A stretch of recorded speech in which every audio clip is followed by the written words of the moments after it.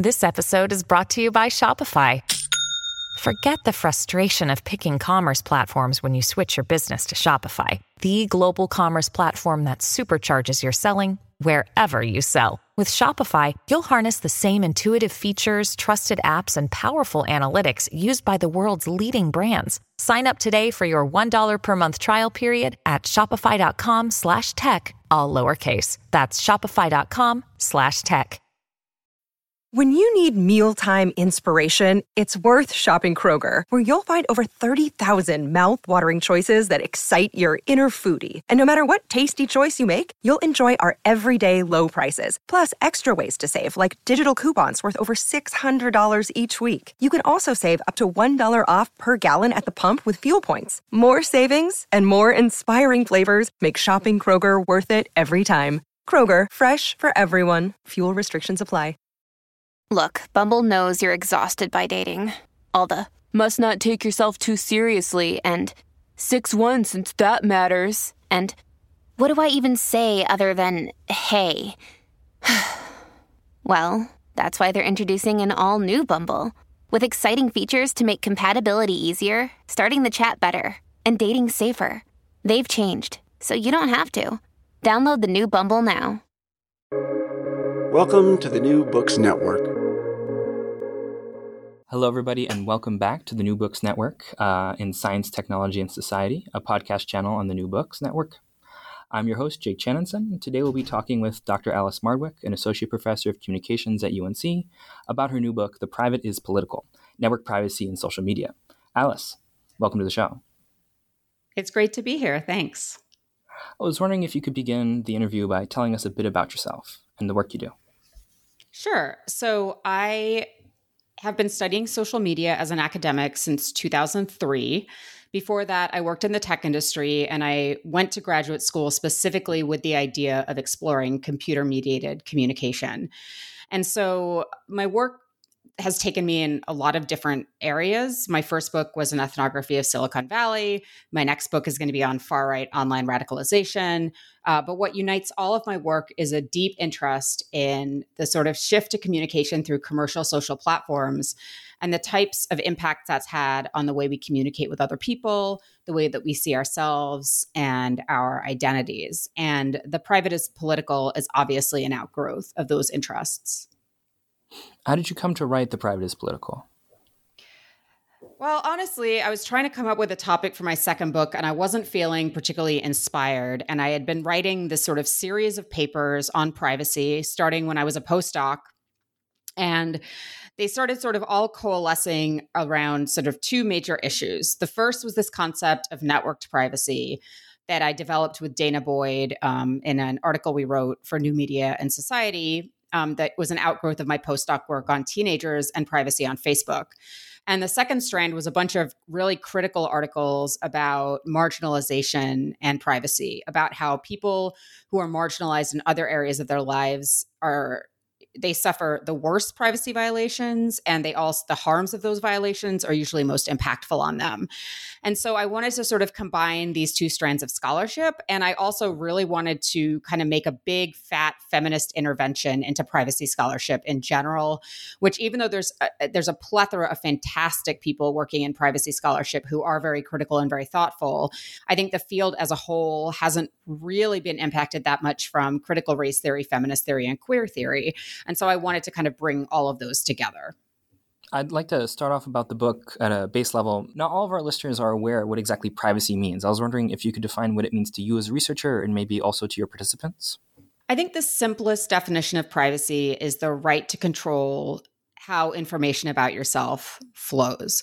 So the right to have agency over when and where you reveal information to others.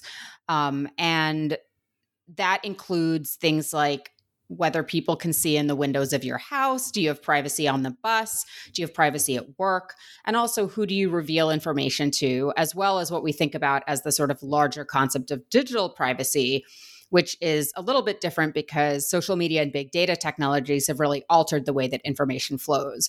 But ultimately, I think for most of my participants, privacy was about control over their information. One thing I really appreciated in this book was the history you give on the origin of privacy. I was wondering if you could talk a little about how gender norms are tied to the creation of privacy in the United States.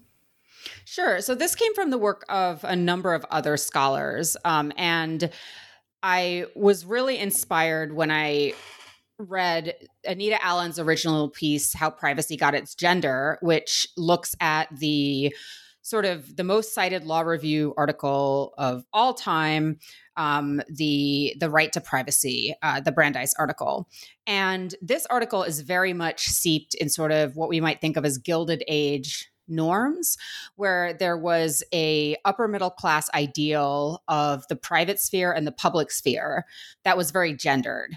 It was sort of rooted in the cult of true womanhood, which was, again, sort of an upper middle class, white, obviously, Northeastern ideal that women were sort of the guardians of the domestic sphere of the home, that they sort of held on to morality, that they were sort of responsible for inculcating their husbands and children into this morality. But as part of that, they weren't supposed to participate in public life.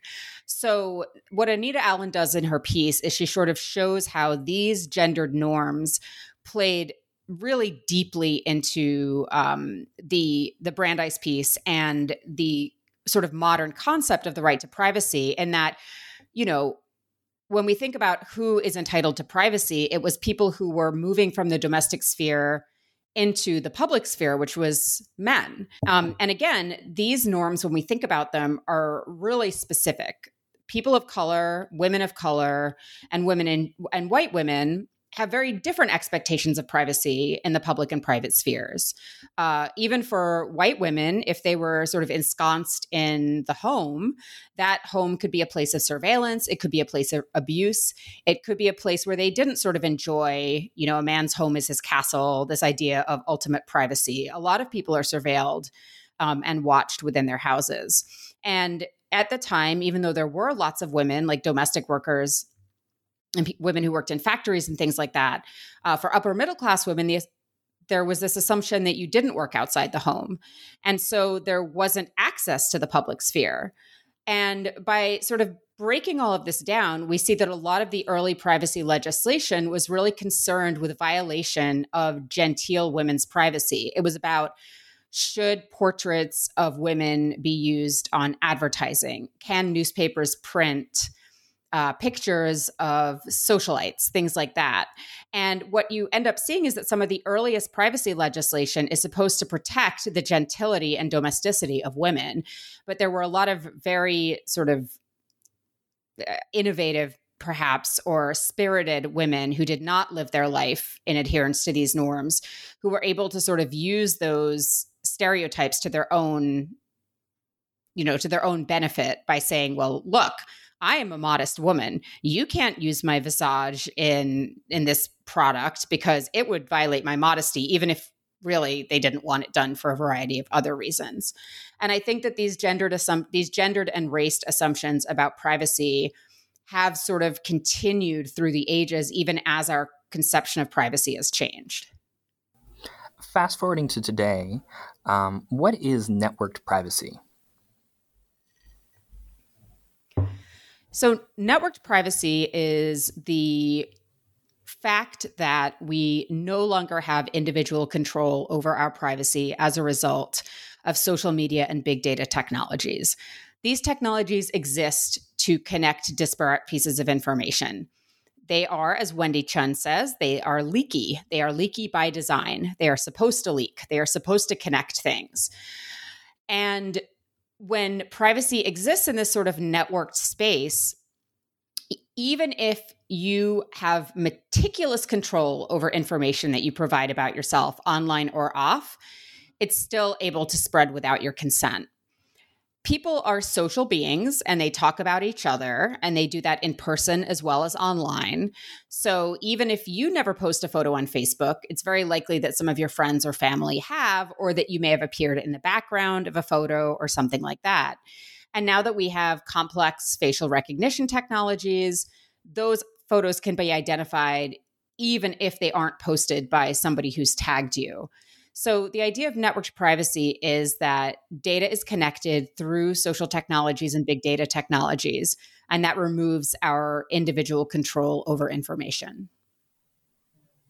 How do legal and technical protections fall short of protecting users these days with network privacy in mind?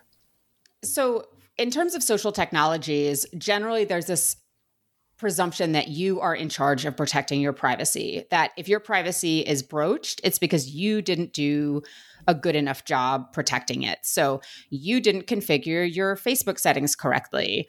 You reused the same password on 2 different sites. You didn't use a password manager. You used social media when you shouldn't have. I was interviewed by a journalist the other day, and he asked me what privacy protections I engage in. And I said that I used a password manager and I use a 1Password. And he immediately began castigating me, saying that I can't believe that you store your passwords in the cloud. How can you do that? You should be running a private home network and storing your passwords in an encrypted file that's only accessible in your home. And I'm like, nobody does that. Like, I'm a privacy scholar and I don't even do that. The expectations for what we're supposed to do to protect our privacy are completely unrealistic. And even if you adhered to the absolute best practice of every cybersecurity expert in the world, the most paranoid person ever, they would probably still fail. And so I have this concept of privacy work in the book, which is one of the concepts I am most proud of, which is sort of the labor that people do to attempt to achieve their desired level of privacy. And we're constantly told that we have to do this privacy work, that we must do this privacy work. And when whatever amount of privacy work we do inevitably fails, we're then blamed for it. When the real blame should go to the tech companies that are harvesting data and the US government, who have been completely unable to pass any kind of comprehensive data privacy legislation. And when they do propose data privacy legislation, it's usually sort of rooted in moral panics, or it's completely, not tied to the reality of modern technology. So this presumption that we have individual control has really undermined our ability to achieve privacy for everybody. I'm so glad you mentioned privacy work, because this was one of my favorite concepts that I got from your book. I was wondering if you could tell us where you came up with the idea of privacy work and a few examples of privacy work that you found throughout your research. Sure. So I had written a couple of papers with Esther Hargitay, and we were using these like really clunky terms like privacy protective attitudes and behaviors, which doesn't exactly like roll off the tongue. And while I was working on the book, I was reading this really fantastic book by Fiona Vera Gray called The Right Amount of Panic. And that's a book where she talks about safety work. And it's about the work that women and girls and sort of femme presenting people do to keep themselves safe. Like the idea that you're always looking, should you have your headphones in? Who's sitting next to you on the bus? Like, is it dark out? You're always kind of making this calculus to protect yourself. And then I started thinking about the work on invisible labor and the invisibilizing of labor. And there's like this great tradition of feminist sociologists in the 70s and 80s talking about how certain types of labor are strategically made invisible. So emotional labor, relational maintenance, housework, that there's sort of these types of labor that aren't recognized as work. And I'm not super invested in the distinction between work and labor, but I thought the idea of privacy work as something that we do that takes time and effort, that can be really stressful, that can even be expensive, that is totally uncompensated. And not only that, it's not even acknowledged that we do it. That was a sort of light bulb moment to me. So being able to sort of synthesize these literatures together, and even though privacy work is by no means confined to just women, like every single person does privacy work. I really felt that this feminist literature was very inspiring in helping me think through these. In terms of examples, what is so interesting is that generally there's this attitude that people don't care about privacy. And if you use social media or you use social technologies, you definitely don't care about privacy.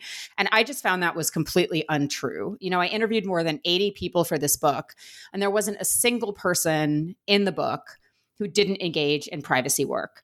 So I'll give one example. There was a woman I interviewed as part of my study on LGBTQ people and privacy work. She was a lesbian, married to a woman. They had 2 kids. They lived in sort of a suburban home. And when I interviewed her about social media, she came across as somebody who really didn't do much. Like, she didn't know what any of her privacy settings were. She let her wife set them up. She didn't really keep track of her passwords. She would have sort of probably been written off by a lot of privacy researchers as somebody who didn't care about privacy. But when I talked to her for longer, I found out that there had been this sort of dramatic incident in her household where her mother-in-law, who was living with her family, had been reading she and her wife's private texts because she had found an iPad that the texts were being synced to, and she had access to all these texts.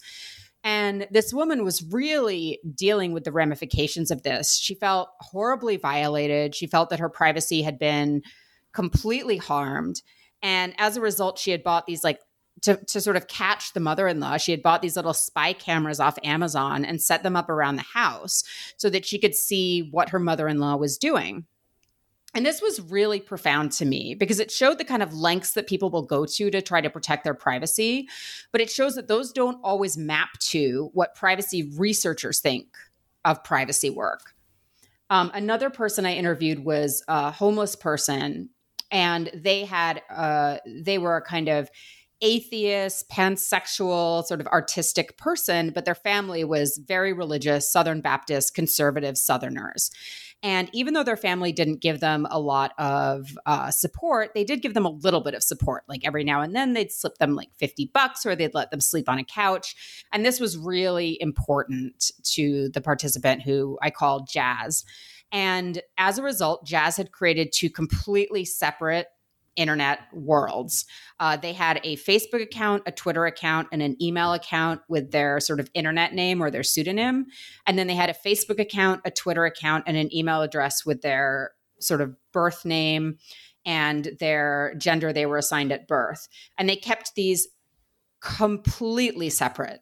They never posted from the wrong account. They constantly were auditing the accounts to see who was friends with who. They were super, super careful about it. And that's a level of caution and care, I think, that most people don't have to do. But because the stakes were so high for them, they felt like this was the type of privacy work they had to do to maintain their privacy. At the same time, where they felt most comfortable was at Starbucks. They felt that that was a place where they had, I don't know if they had privacy, but they felt comfortable being themselves. They could use a bathroom there. They didn't feel surveilled. And that doesn't map at all to our sort of understanding of the public sphere and the private sphere, or the public and the private, where we typically talk about these things.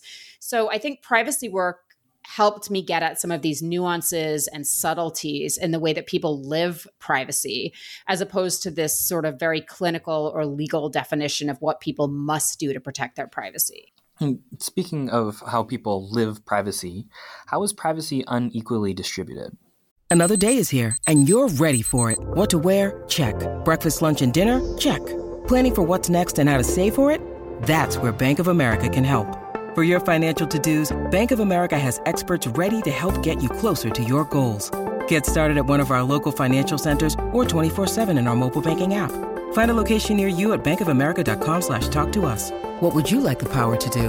Mobile banking requires downloading the app and is only available for select devices. Message and data rates may apply. Bank of America NA, member FDIC. So when we think of privacy, there's this sort of presumption that you're talking about upper middle class people. So you live in a house, you work in an office, you drive a car to work. But those things aren't true for a large percentage of the population. A lot of people take public transit, which has cameras on it. A lot of people live in apartments or complexes where they don't have a lot of privacy in the hallways or in the backyard. Maybe they share their room with somebody. And maybe they work in retail where there's a ton of surveillance, or on a factory floor, or, in a variety of other sort of spaces where there isn't a lot of privacy. So automatically, by virtue of social class, you find that middle and upper middle class people have more privacy than poor people. And this is magnified if you're talking about people who are trying to receive any type of government assistance whatsoever.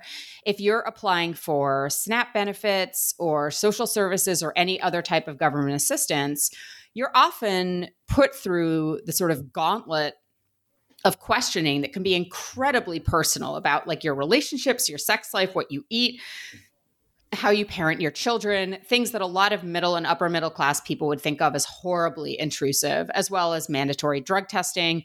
Your home can be searched, things like that. And there's a fantastic book by Kiara Bridges called The Poverty of Privacy Rights that really informed my thinking on this area, as well as Virginia Eubank's book, Automating Inequality, which talks about how big data is incorporated into algorithms that determine welfare benefits and how those algorithms are biased because poor people are more likely to be in government databases. They're more likely to have been incarcerated. They're more likely to have police records. They're more likely to have all these other kinds of information that just doesn't necessarily exist for middle and upper middle class people.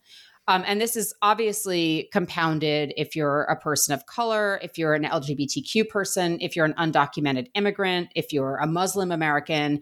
There are lots and lots of different social groups that are deemed almost by just their very existence that they don't deserve privacy. The sort of ideal privacy subject is the white middle class man that Warren and Brandeis were writing about. It doesn't tend to be, a Black queer trans woman or a undocumented Mexican farm worker.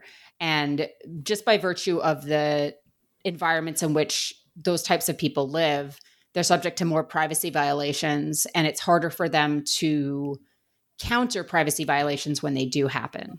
Continuing along this vein, would you mind talking about the taxonomy of harassment that you lay out in your book? Sure. So I've been working on harassment for a while, and I kind of shoehorned it into the book a little bit because I really wanted to write about it. And I originally sort of thought about harassment in terms of women, because when I started working on harassment, it was sort of in tandem with Gamergate and harassment by male supremacist groups.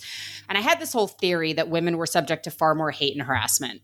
And that is definitely true in some spheres. Like in the gamer sphere, I describe what I call everyday harassment, which is just like there are some spaces where women just get harassed by virtue of them existing.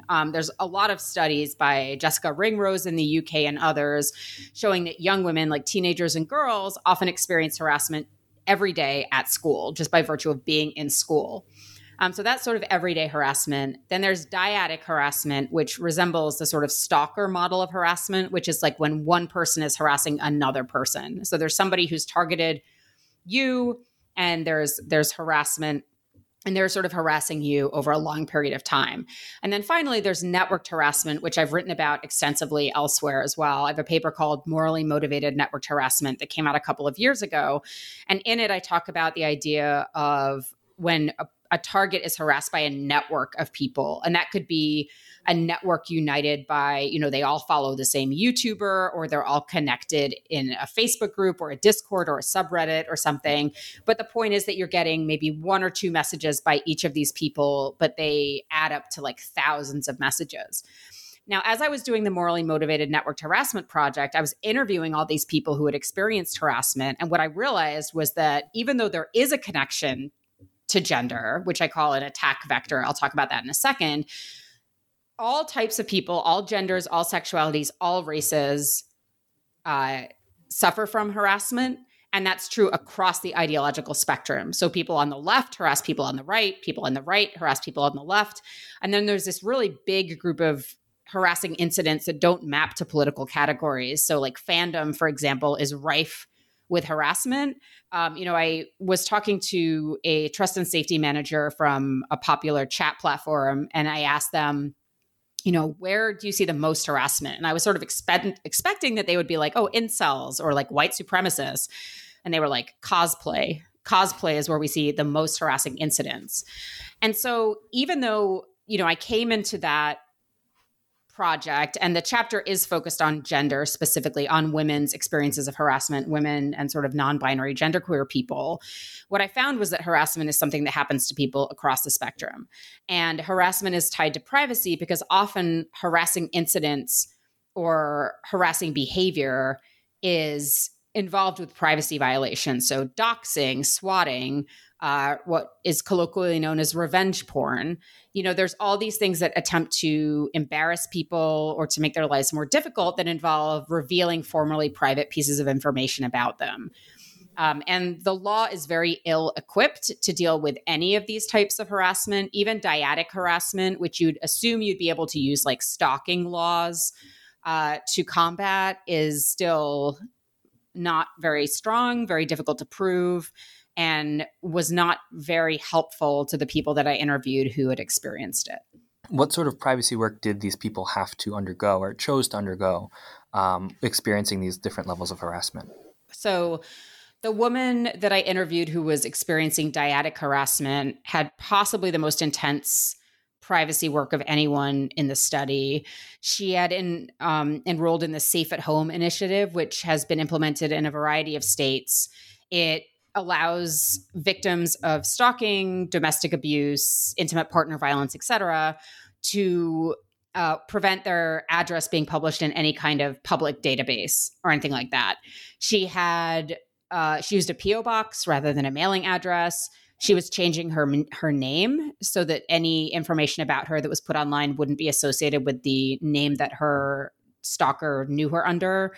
She had a security guard escort her to and from her car. She didn't store any information in any browser. She used a clean browser basically every day. I mean, it was really intense. She had never actually replied to this person, and she had spoken to the police about them dozens of times. And she basically told me that no matter what, the stalker wasn't going to stop until he was dead or she was dead, that she knew no matter what, she couldn't protect herself from him, that he would always find her. And the way that he had originally affixed on her was because she was the moderator of a large open source site or open source project. And he had sort of run afoul of her moderation efforts. And then even though she was using a pseudonym on the site, she was doxxed by a group of sort of, former users with grudges. So this story not only talks about harassment, it also talks about networked harassment, and it talks about these kinds of online communities where there's a vested effort and a collaborative effort to make the lives of victims really difficult. It's really heartbreaking listening to these stories. It was emotionally probably the most difficult part of the project to do. For sure, that is incredibly difficult even to hear. And I'm hearing it at this point, second, third hand. I was wondering if you could talk about the privacy work on the less extreme end of the spectrum, for example, girls in gamer spaces as well. Sure. So I talked to a bunch of gamer girls. I recruited them through like gamer girl subreddits and things like that. And they were great because not only had they experienced harassment, they had documented all of it because they're online all the time. So they would send me screenshots, they would send me videos, they would send me like these incredibly detailed logs of things. And one of the biggest privacy protective mechanisms that girl gamers used was they didn't use voice chat unless they were gaming with a group of people that they knew very well. And this was because if they revealed themselves to be a woman in a sort of group gaming situation, they would just get so much sexual harassment and come-ons and slurs that it would make it impossible for them to play. So they used pseudonyms that weren't gendered. Often they would like apologize for using a female character, or they'd be like, well, I use a female character, but she's dressed very modestly.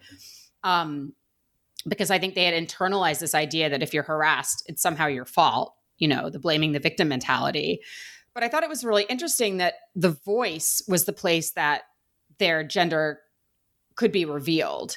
And often not engaging in voice chat made it harder for them to game. It made it harder for them to sort of correspond with their team. And I'm not a gamer, but I assume there's like strategic work as well as sort of general trash talking. And virtually every single female gamer that I interviewed had engaged in this. And it made me think about what types of information we consider personal. So I interviewed a number of trans people in North Carolina, and one of the women I talked to talked about her voice and how for her the sound of her voice was could be private, because she'd found that people would come up to her and ask her a very innocuous question like, oh, do you know what time it is? Like, we don't all have cell phones, just because they wanted to hear her voice, because they wanted to use that information to judge whether she was cisgender or transgender. And that fascinated me, because I think we often think of personal information as being like our social security number, right? Or like our home address or our credit card number. But in so many other situations, there's other things about ourselves that can be very, very personal. And they're not typically afforded that same concern that we take for what's known as personally identifiable information, which is like, the social security number and such. That actually leads really nicely into my next question, which is, how do queer folk navigate privacy in online spaces? What sorts of privacy work do they do? Well, it's highly variable, because queer people are really different, right? Like, I interviewed queer people from like across the socioeconomic spectrum, of all different races, gender identities, as well as sexual orientations.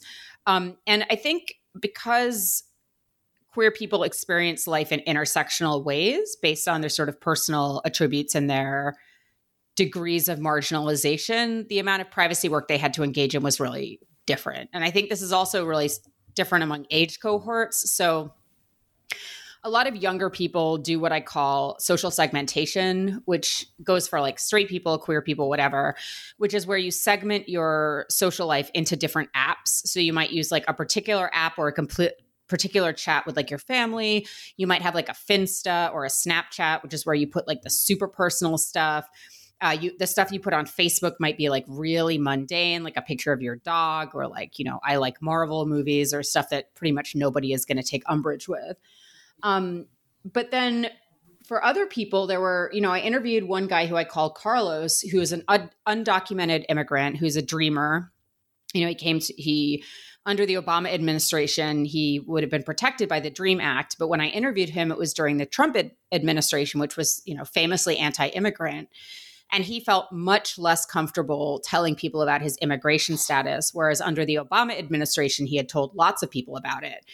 At the same time, he was married to a man, and he was extremely open about his sexual orientation and his husband, to the point where he like would post pictures of himself at Pride and things like that. And he actually wanted to be very openly gay. He didn't want homophobic people in his life. So I think whereas I interviewed other people who were very closeted for one reason or another, whether it was because of their family or their partner or some other thing, and they had to be much more careful about the type of information that they revealed. So I don't think you can really make big generalizations. The one thing I did find was that a lot of people used social media to come out, whether they were coming out as gay or bi or queer, or coming out as trans. And the reason they did that was because they wanted to kind of have it in one single place. They wanted to sort of craft a statement. They wanted to put it out there. And they wanted absolute control over how the information disseminated. They didn't want it to disseminate through, most of them didn't want sort of rumors. They wanted like a nicely crafted statement, put it on Facebook. Everyone can read it. They can answer all the questions about, their identity at that point, and then move on. But, I saw a really wide variety of privacy work in the queer population and in the different types of people that I talked to. So to wrap all this up, you chose to title this book, The Private is Political. I was wondering if you could tell me more. What does that mean? So I really love this title. So obviously it comes out of the second wave statement, the personal is political. And when second wave feminists used this term, what they meant was there's all these issues that, well, there's kind of two different ways of interpreting it. One of them is there's all these issues like rape, child sexual abuse, abortion, contraception, intimate partner violence that have been ignored or overlooked because they happen to women in the home. And we want to bring these things out into the light. We want to cast light on them. We want to make them public issues. We want to make them issues that are of public discussion, that are on people's radar. And the second sort of meaning is that the things that happen to you are not individual. They are part of collective systems. And if you're a woman and you're experiencing sexist incidents, or you're a person of color and you're experiencing racism, those aren't a bunch of individual actions, right? Those are systems. They're systems of oppression. They're systems of patriarchy. They're They're systems of misogyny. They're systems of white supremacy. And with The Private is Political, I wanted to make that call back to second wave feminism. I wanted to acknowledge the very deep feminist work on privacy that has come before us, a lot of which took place during the 80s around the public-private divide, and a lot of which doesn't get a lot of traction, doesn't get cited a lot, doesn't get talked about a lot. But I also wanted to emphasize the collective over the individual, and the fact that privacy is as much of a collective issue, as much of a structural issue as any of these other types of oppression. And that as long as we consider privacy to be something that we can solve individually, and we don't imagine collective solutions, and we don't think of it as a collective project, we're not going to be able to achieve it. Plus, I just thought it sounded good. Like, I thought it kind of rolled off the tongue and sounded snappy. I think it's particularly snappy. If people want to find this book or find more about your work, where can they go? So they can order the book anywhere books are sold. It's Yale University Press, but it's sold on Amazon, bookshop.org, anything like that. My website is tiara.org, TIARA.org, tiara like a crown. That has almost all of my publications on it, plus lots of extraneous personal information about me. And then on whatever is left of Twitter, or X, I should say, and Threads and Mastodon, I'm at Alice Tiara, ALICETIARA. That's great. Alice, thank you so much for coming on the show today. Thanks so much, Jake, for talking to me about my new book. It was my pleasure. Bye now. Bye.